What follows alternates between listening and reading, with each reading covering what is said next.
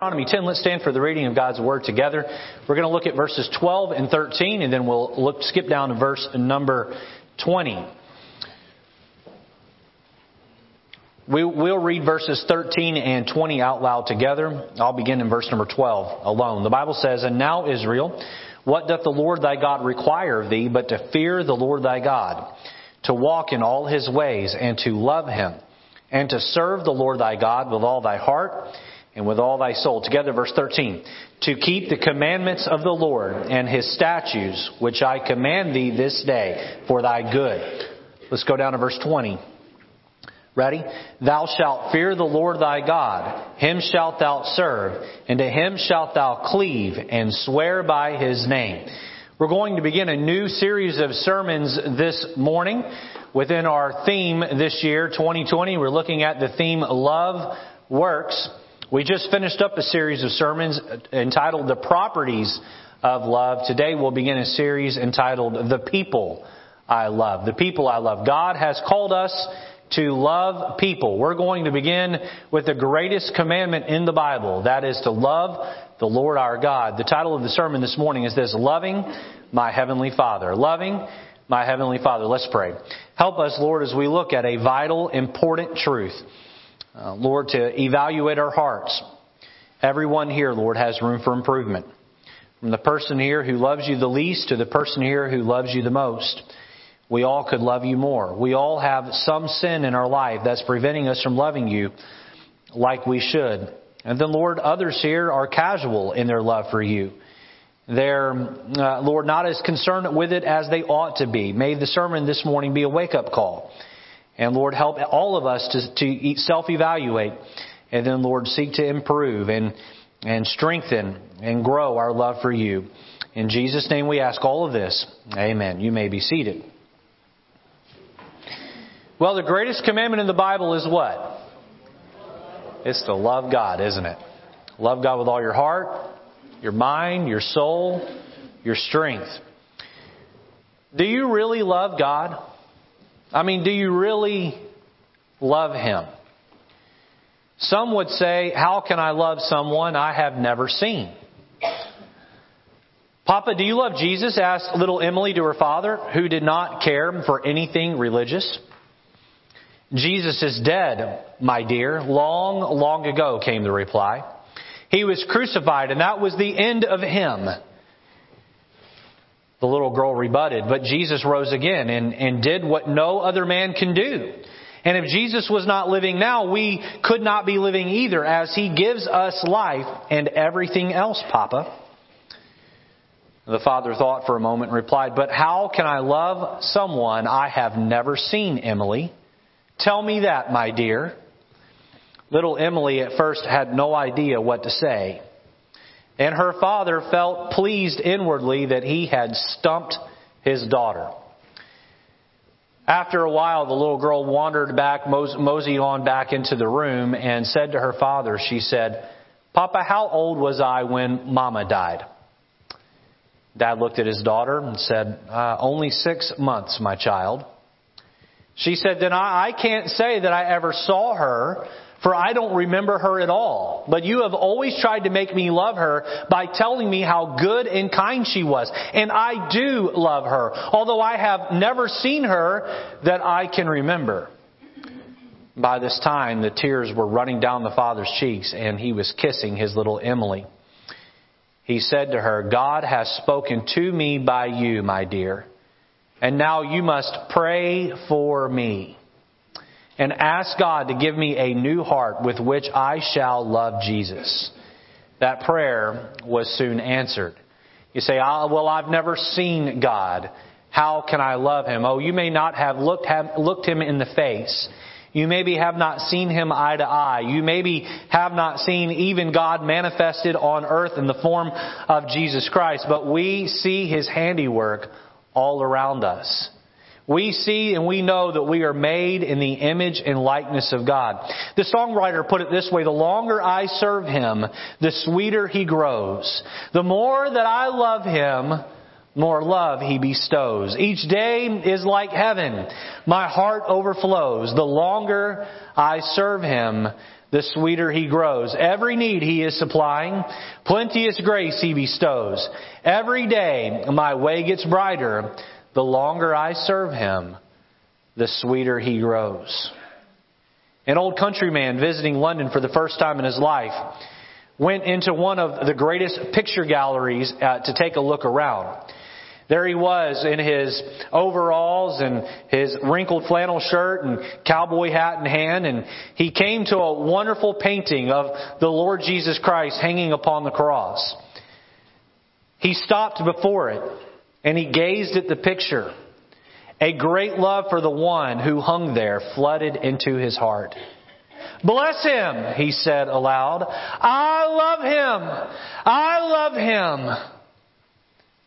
Others in the gallery heard the old man's words, and seeing the tears trickling down his old furrowed cheeks as he stood beside the picture, hat in hand, forgetful of all else, they were all touched. They stopped before the picture too. Presently, a stranger drew near to the old countryman with his hand on his shoulder. He said, "I love him too, brother." Seeing what had taken place, a third stepped forward, saying, "And so do I." Then a fourth joined them, and a fifth. And there stood before the picture of the Savior a little knot of men, perfect strangers one to another, but drawn together by the love they had for their Lord Jesus Christ. I propose this morning that God has commanded us to love Him. This commandment is right. This commandment is reasonable. He calls us to love Him with a love of admiration. He calls us to love Him with a love that is manifested in our actions. We're going to look at 4 thoughts this morning as we begin this series, The People I Love. Today's sermon, Loving My Heavenly Father. The notes will be on the screen as they are each week. I would encourage you to use the back of your bulletin and write down the notes to the sermon so you can go back and better study on your own later. Number 1, notice point number 1, the catalysts. The catalyst. Why is it that we are to love God? How is it that we can love God? Look back with me at Deuteronomy chapter number 10 and look at verse number 15. Notice there, only the Lord had a delight. The Lord had a delight in thy fathers to love them as He chose their seed after them, even you above all people as it is this day. Go down to verse number 22. Verse number 22 of Deuteronomy 10. Thy fathers went down into Egypt with 70 persons, or 70 persons. And now the Lord thy God hath made thee as the stars of heaven for multitude. What is God saying here to these Israelites as they are preparing to cross over into their promised land? He is saying to them, the reason why I can tell you to love me is because for generations now, I have been loving you. I loved you well before you were even a twinkle in your mother's eye. In fact, going way, way back to your great-great-grandfather, the patriarch Abraham and the matriarch Sarah, I chose them, I called them, I loved them. They were little nobodies in the grand scheme of things, and I called them out of Ur of the Chaldees, and I sent them on a journey. Sarah couldn't even have a baby, and after many years, I opened up her womb, and in her old age, she gave birth to Isaac, and Isaac to Jacob and Esau, and Jacob changed his name to Israel and gave him 12 children, and here you are all these years later, because I have chosen you, and each step of the way I have loved you. I have loved you. It wasn't just that God loved them by blessing Sarah with a baby and all of these generations later and changing Jacob to Israel and making that into a nation. No. You see, they got themselves into a mess when they were forced into Egypt and they became slaves in Egypt, and they were enslaved by the Egyptians. And God took Moses and spared his life through the graciousness of Pharaoh's daughter. And Moses would spend 40 years in the palace of the king, Pharaoh, and then 40 years on the backside of the desert. God needed 40 years to undo the leadership that the Egyptian world had taught him, and 40 years on the backside of the desert taking care of sheep, and God is humbling him and changing him and preparing him. And at 80 years old, he walks into Egypt and walks into Pharaoh's palace and says, God says, let my people go. These people, the Bible tells us, were in suffering. They were enslaved. They had whips cracked across their back, and many of the ancient pyramids and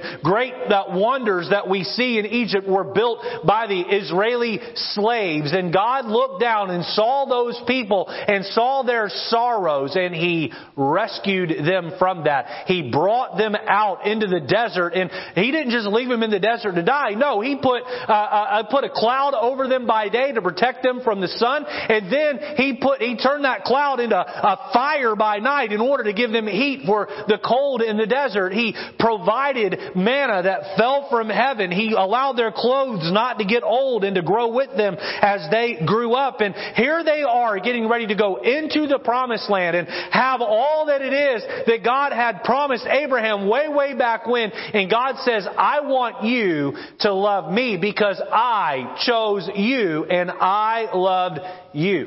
Christian, you weren't saved out of Egypt, but you were saved out of sin.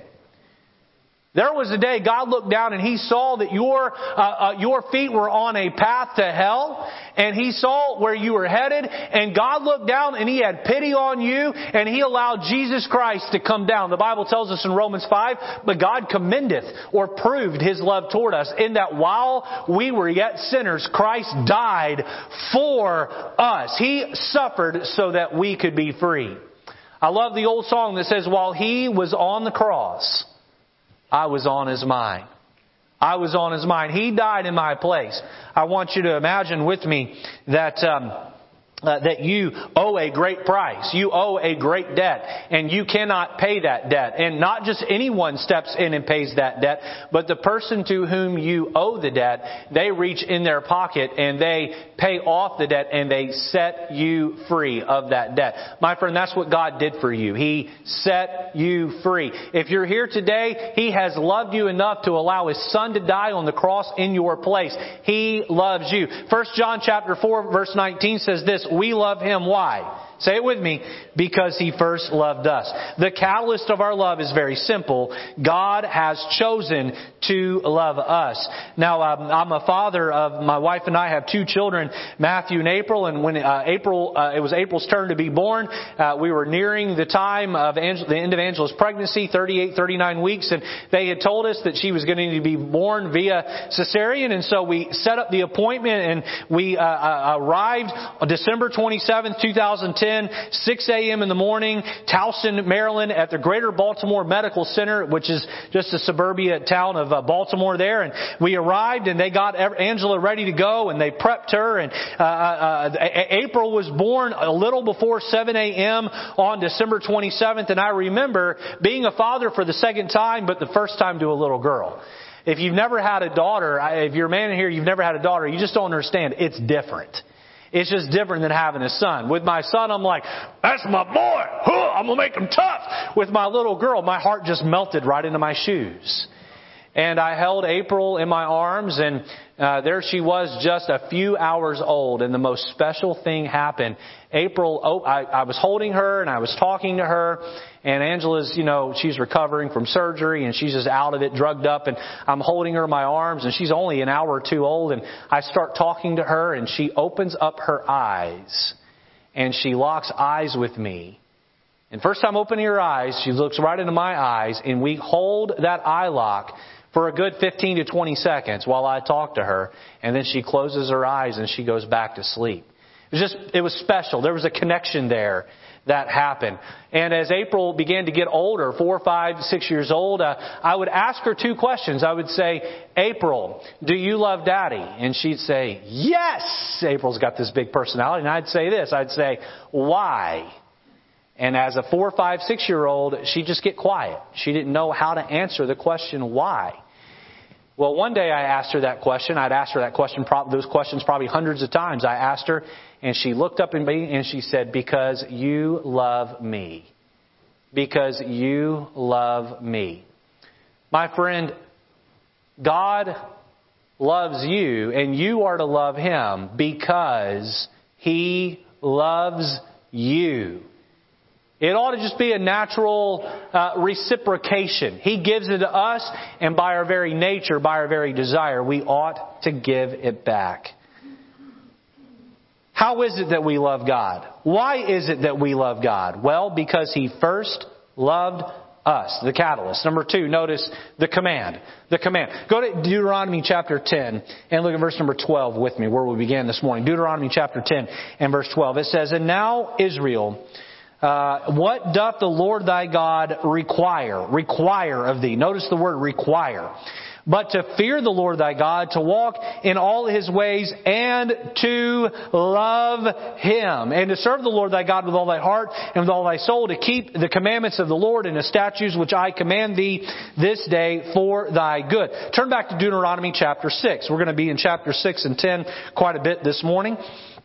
And look with me at verse number 4. It should just be a couple of pages back to the left there. Deuteronomy chapter 6 and verse number 4. Notice the word hear. Hear, O Israel. That means pay great attention to. By the way, the word, the root word for hear in the Hebrew is translated also as our modern word obey. It isn't just the idea of listen, let it go in one ear and out the other. It's the idea of I hear it and I'm going to do it. I hear it, I pay attention to it, and I go forth and do it. Hear, obey, O Israel. The Lord our God is one Lord. And thou shalt love the Lord thy God with all thine heart and with all thy soul and with all thy might. And these words which I command thee this day shall be in thy heart. It is really sad that God had to order His people to love Him. It is really, really sad.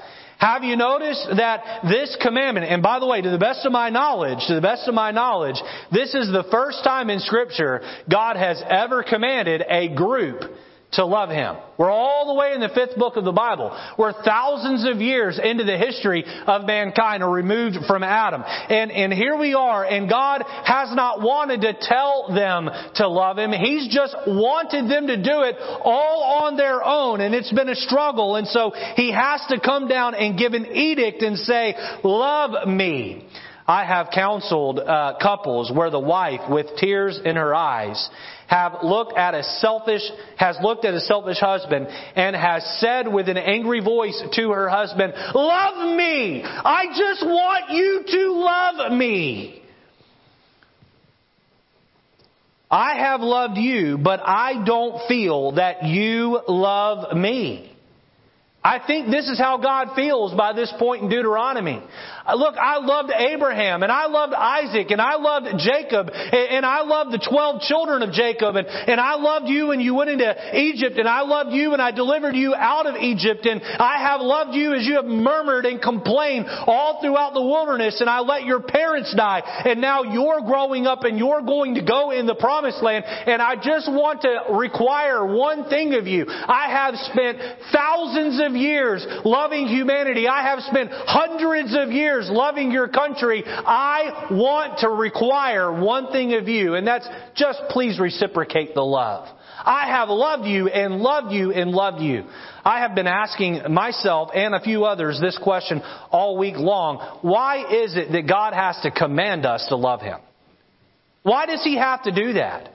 Why is it that when He is so good at pouring love down on us every single day of our lives, whether you're saved or lost this morning, whether you know you're on your way to heaven or not, my friend, God loves you and He shows that love. We looked at it last week. We saw how that God is just this unending love, like sun rays coming off the sun. God's love just doesn't stop. It just keeps coming and coming. We talked about like a pipe being broken in your house and water just pouring in unstoppably. That's God's love pouring all over us. He loves us and loves us and loves us. And then God looks back and says, I command you to love me.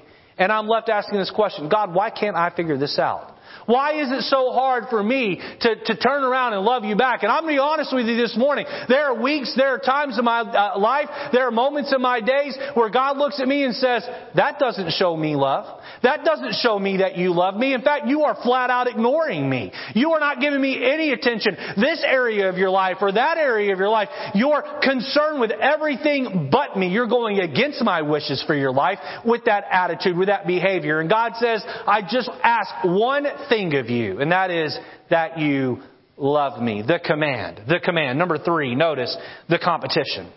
The competition. Letter A, notice our forgetfulness. Our forgetfulness. Look down at Deuteronomy chapter 6 and look at verse number 10. And it shall be when the Lord thy God shall have brought thee into the land which he sware unto thy fathers, to Abraham, to Isaac, and to Jacob, to give thee great and goodly cities which thou buildest not, and houses full of all good things which thou fillest not, and wells digged which thou diggest not, vineyards and olive trees which thou plantest not. When thou shalt have eaten and be full, then beware lest thou forget the Lord, which brought thee forth out of the land of Egypt from the house of bondage. He says, listen, I've taken you out of bondage, and I will bring you into a land that has everything already set up for you. The vineyards and the gardens, they're already planted. All you have to do is walk in and pull the fruit down and then prune and keep it up from there. The houses, they're already built. The wells, they're already dug. He said, I'm going to walk you into a land. I'm going to walk you into a city, into a nation where it's already set up. You just walk in and inhabit. I'm going to pour my love all over you. And then he gives them this warning in verse number 12. Don't forget me. Don't forget me. Don't forget me. 4-year-old Martha, hugging a doll in each of her pudgy little arms, looked wistfully at her mother and said, Mama, I love them and love them and love them, but they never love me back. Boy, I think that's how God feels toward us sometimes. I love them, and I love them, and I love them, and they just won't love me back. God says, love me because I have saved you from hell. Ephesians 2, 4, and 5. But God, who is rich in mercy for His great love, wherewith He loved us, even when we were dead in sins, hath quickened us together with Christ. By grace ye are saved. God says, love me, I have saved you from hell. It isn't that we have forgotten our salvation. It's just that our salvation doesn't really excite us anymore. Oh yes, Pastor, I'm saved. Yes, I've put my faith and trust in Christ. Yes, I know I'm on my way to heaven. And there was a day when you would think about the cross of Calvary and tears would run down your cheeks and a love would bow up in your heart and you would feel great admiration and appreciation for what Jesus did dying in your place, and love would come pouring out of your heart through prayer and through action, and you couldn't wait to get up and serve the Lord at church or serve the Lord by helping your family because you just remembered how much God sacrificed with His Son's life for you, and you're saved, and now you've been saved so long that you almost yawn at the thought. It isn't that we've forgotten intellectually, but we forget emotionally what God has done for us. God says, love me because I daily supply your every need. Philippians 4:19, but my God shall supply all your need according to His riches and glory by Christ Jesus. God said, I love you by saving you. I love you by supplying for your need. It isn't that God fails to keep His promise. It's that we have our needs and we want more wants. We want more wants. Well, yeah, I have everything I need, but I want more. I want more. Have you noticed that teenagers don't seem to have the difference figured out between need and want? You take them to the store, take them to the mall. Oh, I need those Air Jordans. I need that new sweater. I need that outfit, that bag. I need. And it says, no, you don't need. You want. And as Christians, God did not promise to give us a luxurious life. In fact, we'll look at this topic this evening. God has called us to live a simple life. He has called us to live a simplistic lifestyle. And as Americans, we're all guilty of not living simplistic lifestyles. The simplest among us, we still have nice things. Did you know that in America, the greatest problem facing the poor people in our country, and I know there's exceptions to this, but categorically, the greatest problem facing the poor people in our country is being overweight? Being overweight? We are a country of plenty, and God has supplied our needs, and we yawn at those provisions. We are familiar with those provisions, and we, yeah, God, that's great, but I would like more. That's great, God, but I would like more. How many of you rode in a car to get to church this morning, or some sort of vehicle to get to church this morning? You know who gave you that car, or gave you the ability to get in that car and go for a ride? The Lord did. How many of you had something to eat? You've eaten or drank something this morning already. You put your hand up. You know who provided that for you? God did. Don't take that for granted. Remember what Jesus prayed? Give us this day our daily bread. And I've had a donut this morning. I went up to Pastor Morales' class and I stole a piece of bacon. Amen. I had to get my bacon in. All right. I'm not Muslim, so I can eat all the bacon I want. Glory, hallelujah. We all have so much. And God says, that is evidence of my love. I am loving you. And we don't forget intellectually. We forget emotionally. And God says, love me because I supply your needs. And we say, yeah, God, but I want more than just my needs. I want my wants. God says, love me because I give you more than just your needs. I also load you down with extra life benefits. Listen to Psalm 68:19. David says here, blessed be the Lord who daily loadeth us with benefits. Even the God of our salvation, Selah. We love benefits, don't we? Yeah, how many of you are detailed enough that when you sign up for an insurance policy, you check out what all the bells and whistles are that go with it? Right? You make sure the premium is low enough to where, it's not uncomfortable if you get into an accident. And you make sure that rental car is on there. Right? And you go through and you make sure that you have these benefits. How about when you get a job? You get a job. How many of you here in the interview process are likely to ask what the benefits are that come with the base pay? You ought to do that, right? You ought to go through and, okay, I understand this is going to be my pay, but what are the benefits? How about when you go out and purchase a vehicle? How many of you here, some of you here just go for the base model because you like to keep it super simple. Other people, well, what are the benefits that come with this vehicle? I want to know the gas mileage and what type of seats does it have, and is the steering wheel heated? Does it have a sunroof? And you go through, you're looking at the benefits. And by the way, there's nothing wrong with that. There's nothing wrong with that. If you can afford it, by all means. But we love benefits. Can I tell you today that God did not just save your soul, and He does not just supply for your bare bones necessity. All of us in here experience on a daily basis the extra benefits that come along with living life in America in 2020. Amen? You know what that is? That's God loving us. And it isn't that we don't love Him back because we don't know it. Because I'm not telling you anything you don't know. We forget, not intellectually, we forget emotionally. We shrug our shoulders. Well, yeah, but I would expect that. And we get in our car, and when it doesn't start, we complain. Let me ask you a question. Did you praise God the day before when it did start?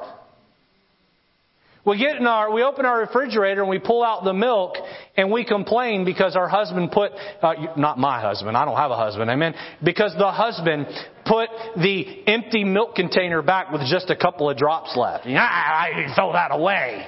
You go to the store and get more milk. Were you thankful the day before when it was half full?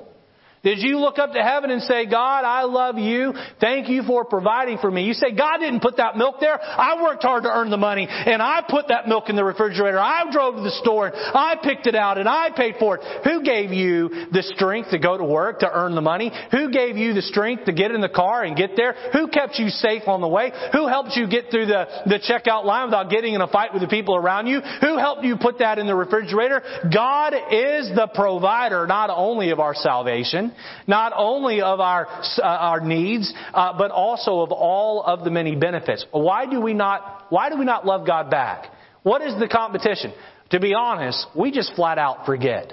We forget to thank God for what He is, who He is, and what He does. Let her be noticed, our friendships.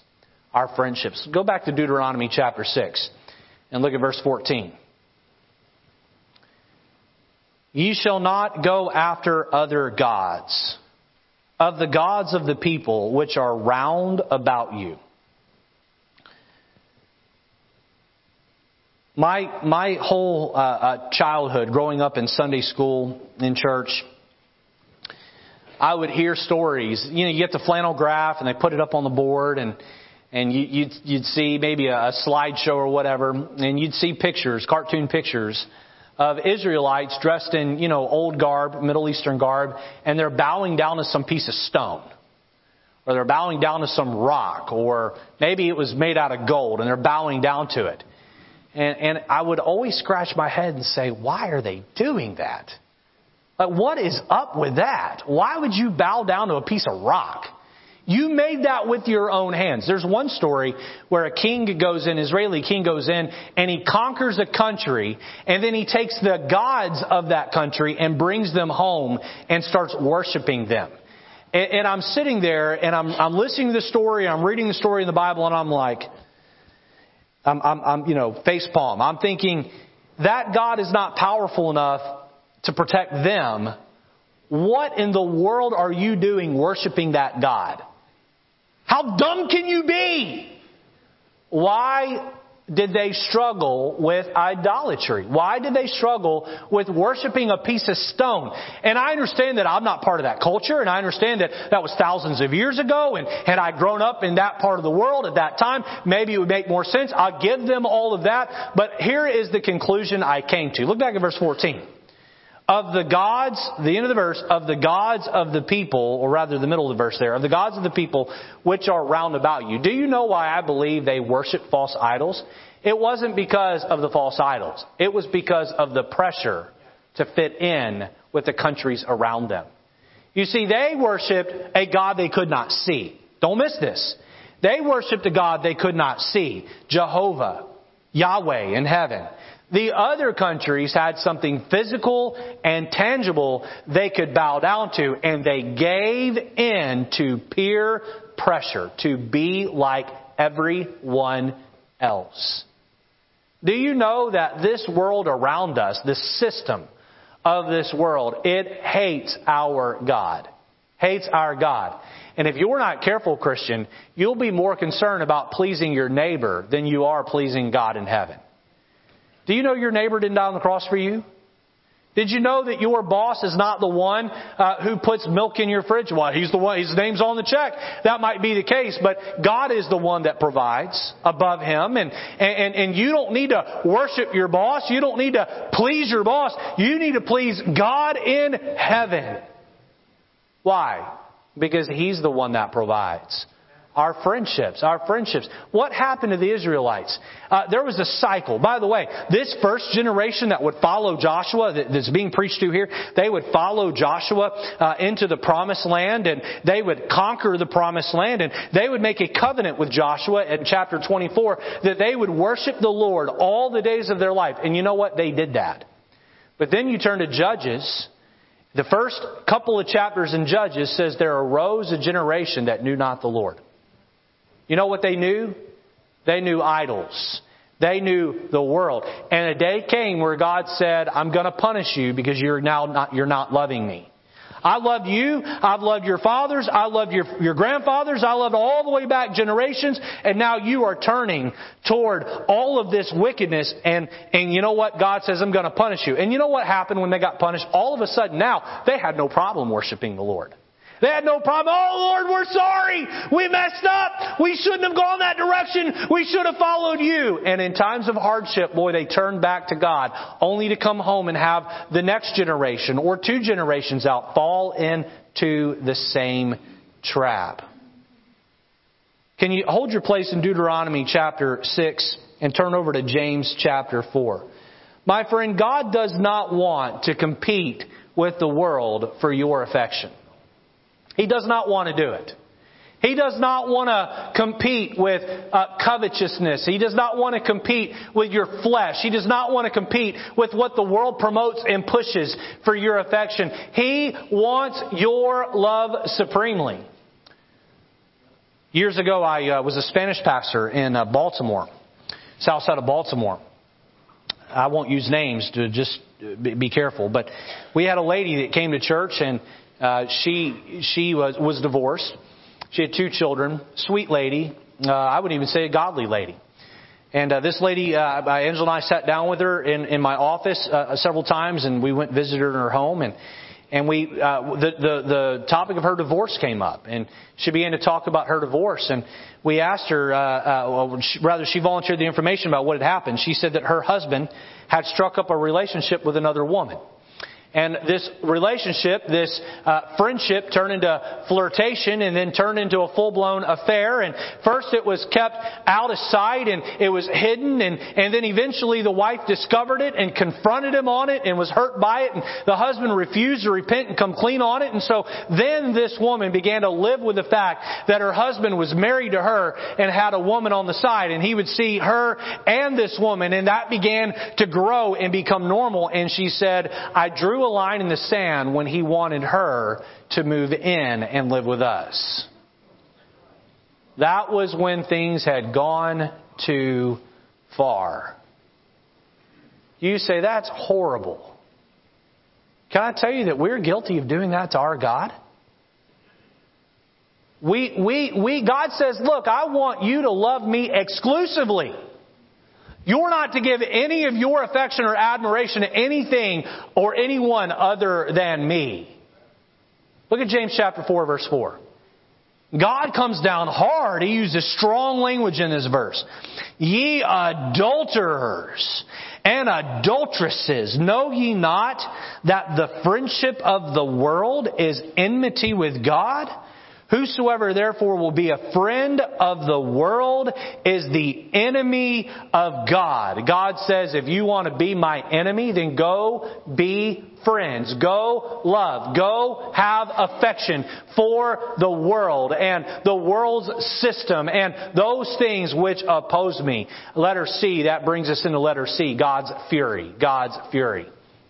Go back to, hold your place in James 4. We're going to come back and look at verse 5 in a minute. Go back with me to Deuteronomy chapter 6 and listen to look with me at verse 15 and 16.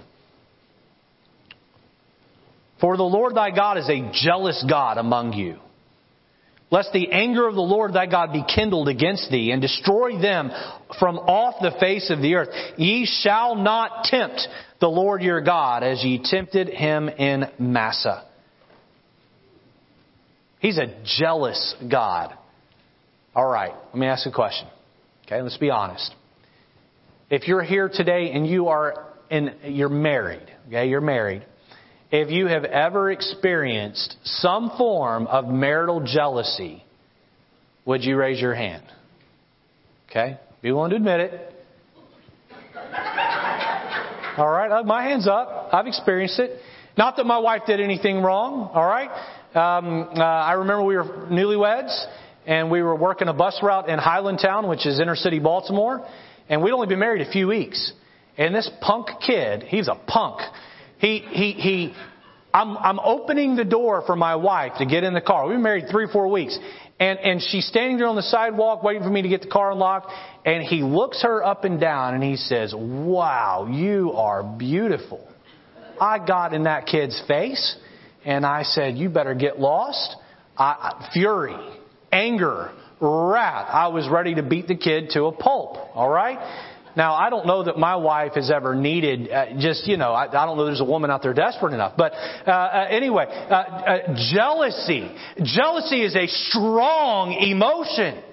And God looks at you and He says, I have rights to you. I died. I sent my Son to die on the cross for you. I saved you. You are my child and I am your heavenly Father. And here you go flirting with, having fun with that thing that put my Son up on the cross and killed Him. And God says, if you want to do that, you will make me your enemy. God says, I want you to love me exclusively. If you've ever gone through the Bible quickly, you ever done an express reading of the Bible, or maybe listened to the Bible via audiobook and just listen to 20, 30 chapters a day till you've gone all the way through the Bible. I've done that a few times. What you'll find is one theme that stands out very strong, and that is God loves you. He wants you to love Him. And if you don't love Him, He gets very upset and very jealous over your affection. That theme is found all throughout the Scripture. All throughout the Bible. If you could put down one of the macro themes of the Bible, it is this. God loves you and He wants you to love Him back. And when you don't, boy, it really gets to Him. It really bothers Him. It angers Him. Why? Because He is a jealous God. Go back over to James chapter 4 and look at verse number 5. Do ye think that the Scripture saith in vain, the Spirit that dwelleth in us lusteth to envy? That word lust there is not the same word as you think of like a sexual lust. It implies jealousy. Is jealous with envy. Jealous with envy. If you were here today and you put your faith and trust in the Lord to save you, then the Spirit of God, the Holy Spirit of God, lives in your heart. And you have this battle that goes on in there. You have the old flesh that desires to serve the desires of your flesh and to do sin and wrong and iniquity. And then you have the Spirit of God. And when we choose the world and sin and our flesh and iniquity over the Spirit of God, there is a envy. There is a jealousy that takes place. God does not want us to love anyone or anything other than Him. You say, does that mean I can't love my spouse? No. You are loving others, but your love first starts with God and flows down onto others. It flows down onto others. That sole affection of loving God, God does not want to compete with worldliness and sin and your flesh. He wants you to love Him with an everlasting love, with a pure love. Number 1, the catalyst. Number 2, the command. Number 3, the competition. Lastly, number 4, notice the characteristics. The characteristics. Let's go back with me, if you would, to Deuteronomy chapter number 10. And we're going to break down the verses we started in this morning. So what does it mean to love God? What does that mean? That's a term that love God. Well, it's ambiguous, it's theoretical, it's up in the air. What does it mean to love God? Is it some warm and fuzzy feeling that I get when I show up to church? Or how about when I sing my favorite church song in the shower? Is loving God telling Him over and over again that I love Him? Loving God is so much more than most of us even care to understand. A young man spent an entire evening telling a girl how much he loved her. He said that he couldn't live without her, that he'd go to the ends of the earth for her. Yes, he would crawl across glass. He would go through fire for her or die for her. But when leaving a few hours later, he said this. He said, I'll see you tomorrow night if it doesn't rain. How often we say we love God, yet deny it by our actions. Jesus said in 1 John chapter 3 verse 18, my little children, let us not love or rather John said in 1 John 3:18, my little children, let us not love in word, neither in tongue, but in deed and truth. In deed and in truth. If your love has no action to it, then your love is empty. Your love is empty. So, how do we show God? How do we prove God? What are the characteristics of our love to God? Our love is more than feeling. Our love is action. Letter A, notice our fear. Our fear. Go back to Deuteronomy 10 and look at verse number 12. And now, O Israel, what doth the Lord thy God require of thee? Now you'll notice further down in verse 12, we're told to love God. These other thoughts revolve around that concept of loving God or how we love God. Notice there's the first one here. But to fear the Lord thy God. To fear the Lord thy God. Fear means to revere or to show great respect. To show great respect. So why should we fear, reverence, and respect our Heavenly Father? Look down at verse 14. Deuteronomy 10:14. Behold, the heaven and the heaven of heavens is the Lord's thy God. The earth also with all that therein is. I can remember being a little boy and trying to break a stick or do something that required a lot of physical strength and it maybe carry something and it wouldn't budge, it wouldn't move, it wouldn't break. I wasn't even coming close. And then my dad would walk over and pick it up and he'd break it or whatever. He'd use strength, and that which I couldn't do, breaking blood vessels in my head, he would do with hardly. It required very little strength. It would appear that he could have done that. He could have done that times 10 with no problem and no issue. And I would sit back as a little boy and I would say, wow, he is strong. He is strong. Sometimes he'd be out in the yard working and I'd look at, he'd be sleeveless or have a short sleeve shirt, and I'd look at his muscle and think, that thing is huge. I will never be that strong. And God says, and by the way, it caused a reverence in my heart.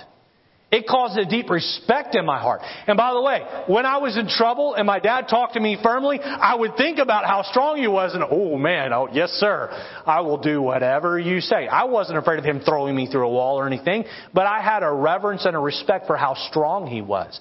How strong is our God? The Bible tells us that by His wisdom, He made the worlds. He spoke creation into existence. Wow. When I stop and think about how big and strong God is, and then I stop and realize that while He created everything and everyone, He created me and He loves me. There is this awe, this respect, this fear that comes flowing into my heart, and it just makes me want to love my God that much more. Look down at verse 17. For the Lord your God is God of gods and Lord of lords, a great God, a mighty and a terrible. That word terrible meant something different in the 1600s when the King James was written. It meant awesome, and an awesome God, which regardeth not persons, nor taketh reward. So He's not a respecter of persons. He doesn't treat one person better than another. He doesn't play favorites. He doesn't take bribes. Verse 17 says He is integritous. He is great. He is mighty. He is awesome. He is the God of all gods, the Lord of all lords. He is master. He is mighty. He is King of kings and Lord of lords. And for these reasons, we are to fear God. Do you fear God? Do you say, Lord, if your word says to do something, I'm going to work to do it. I'm going to work to do my best to be in line with that. Lord, I'm afraid of you, yes, but I'm afraid of hurting you because I know how much you love me. Letter A, our fear. Letter B, notice our fellowship. Our fellowship. Look down at Deuteronomy chapter 10 and verse 12 again. Now, Israel, what doth the Lord thy God require of thee but to fear the Lord thy God? Look at this next part. To walk in all His ways and to love Him. To walk in all His ways. Now we're getting into the nitty-gritty of what it means to love God this morning. It's not enough just to say I love Him. It's not enough just to show up to church once, twice, or 3 times a week to all of our services. It's not enough just to put on a nice set of clothes and walk in church. It means so much more to show God that you love Him. It means so much more than that. There is a lifestyle that must be lived. Once you respect God and are afraid of hurting your God, then you make a conscious choice to daily walk, look here, in all His ways. Can I tell you what Christians do in America in 2020? And I mean most of them, if not, well, I won't say all of them, but I will say most of them. They pick and choose the parts of the Bible that they want to obey. They pick and choose what's convenient, what's comfortable, what's easy. My friend, God did not call you to obey the easy parts of the Bible. He did not call you to pick out the verses you enjoy and stick with those. We are to walk in all His ways. So how do you do that? How do you do that? Picture a boy walking through the snow behind his dad. All right? You got snow that comes up to the knee. You have a 6 or 7-year-old boy who would never, the knee of an adult man.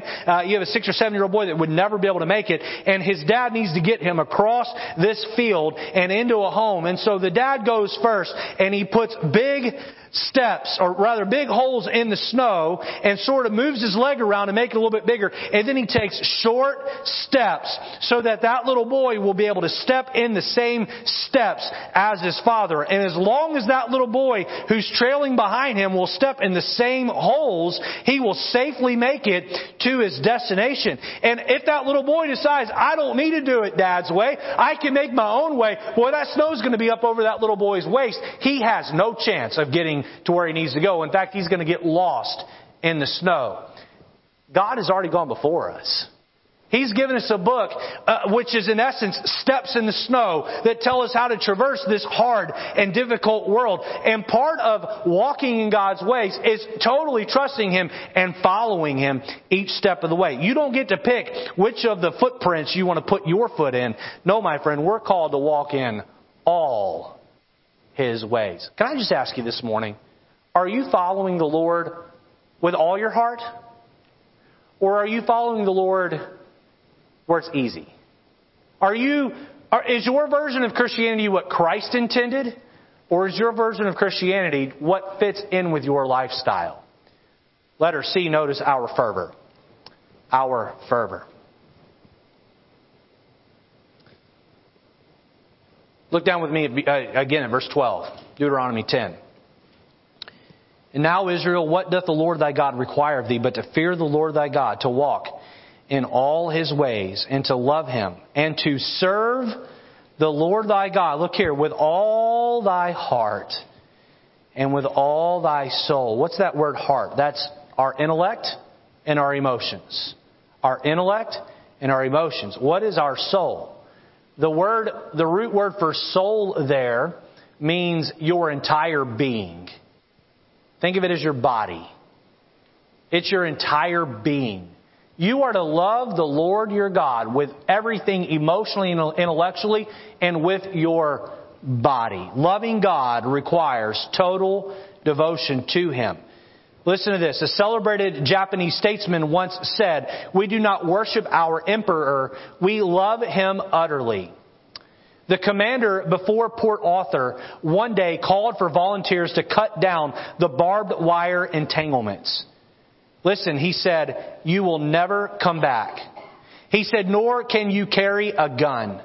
You will take your place and cut 1 or 2 wires and fall dead. Another will take your place and cut 1 or 2 wires more. But you will know that upon your dead bodies, the armies of your emperor will march to victory." Listen, whole regiments volunteered for these sure death parties. If you're Christians, he said this Japanese statesman said this, if your Christians loved your God as we love our emperor, they would have long since taken the world for him. I think of those boys who poured out of those boats on Normandy Beach, knowing they would die. Why'd they do that? Because they loved God and country more than they loved themselves. They knew there would need to be waves of death to overcome the Axis forces on the beaches of Normandy. They knew their bodies would have to float in the ocean. They knew that many of them would go and never see their family again. They did it because they loved America more than they loved their own being. I want to play on that patriotism for a minute for God and ask you this. How much do you love your God? If He called you to, please give me your attention. I'm almost done. If He called you to lay down your life for the cause of Christ, would you be willing to die for Him? I was at a youth rally as a teenager, and a very powerful sermon along these lines was preached. And at the end of the service, they had the invitation, and it was very emotional. There were people crying, and there were tears. And the pastor or the preacher of that youth rally, he said, if you'd be willing to take a bullet for the Lord, I want you to come forward right now.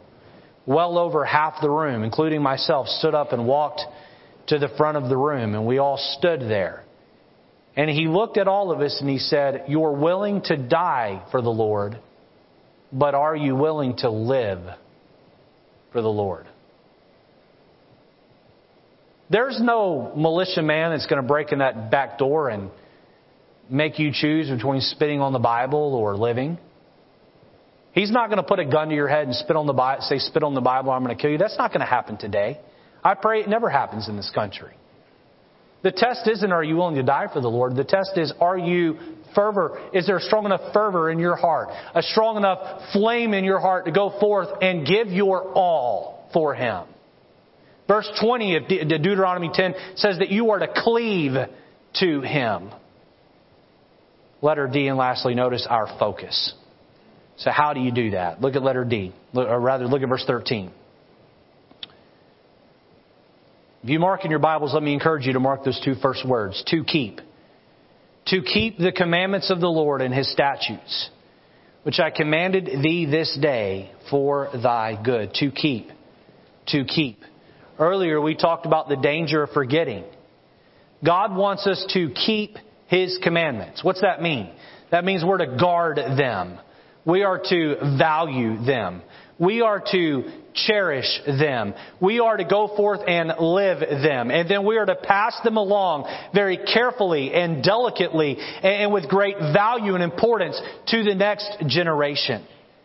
This requires an intentional focus on not only what God has given us, that's His Word, but on who God is and how He loves us. That would be the daily needs and benefits He provides. And how He loved us. That would be Calvary. Christian, are you focusing on the love of God? Are you focusing your attention and affection on reciprocating God's love? I feel as though God is like that bewildered, upset wife in my office who screams at her husband with great passion, "Love me, just love me. I have loved you, but you will not love me back." Oh, my friend, God loves you each and every day. He is begging you to love Him back. Let's have our heads bowed and eyes closed. Lord, would you help us to evaluate our heart? Lord, I think about that conversation you had with Simon by the Sea of Galilee, where you asked him, "Simon, son of Jonas, lovest thou me?" Lord, it took Simon a little bit of time to be able to get it right from the heart out. But he looked you in the eye and say, "Yea, Lord, thou knowest that I love thee." Lord, I want to live my life in a way where I can look you in the eye and say, "God, my life proves that while I'm not perfect, I love you." Lord, help us this morning, each and every one of us, to love you with all our heart, our soul, our mind, our strength. With our heads bowed and eyes closed this morning, how many say, "Pastor Lejeune, there's a day and time in my life I put my faith and trust in Jesus Christ to save me. If I were to die today, I know I'd go to heaven." If that's you, would you just hold up your hand right where you are? I know I'm going to heaven. There's no question in my mind.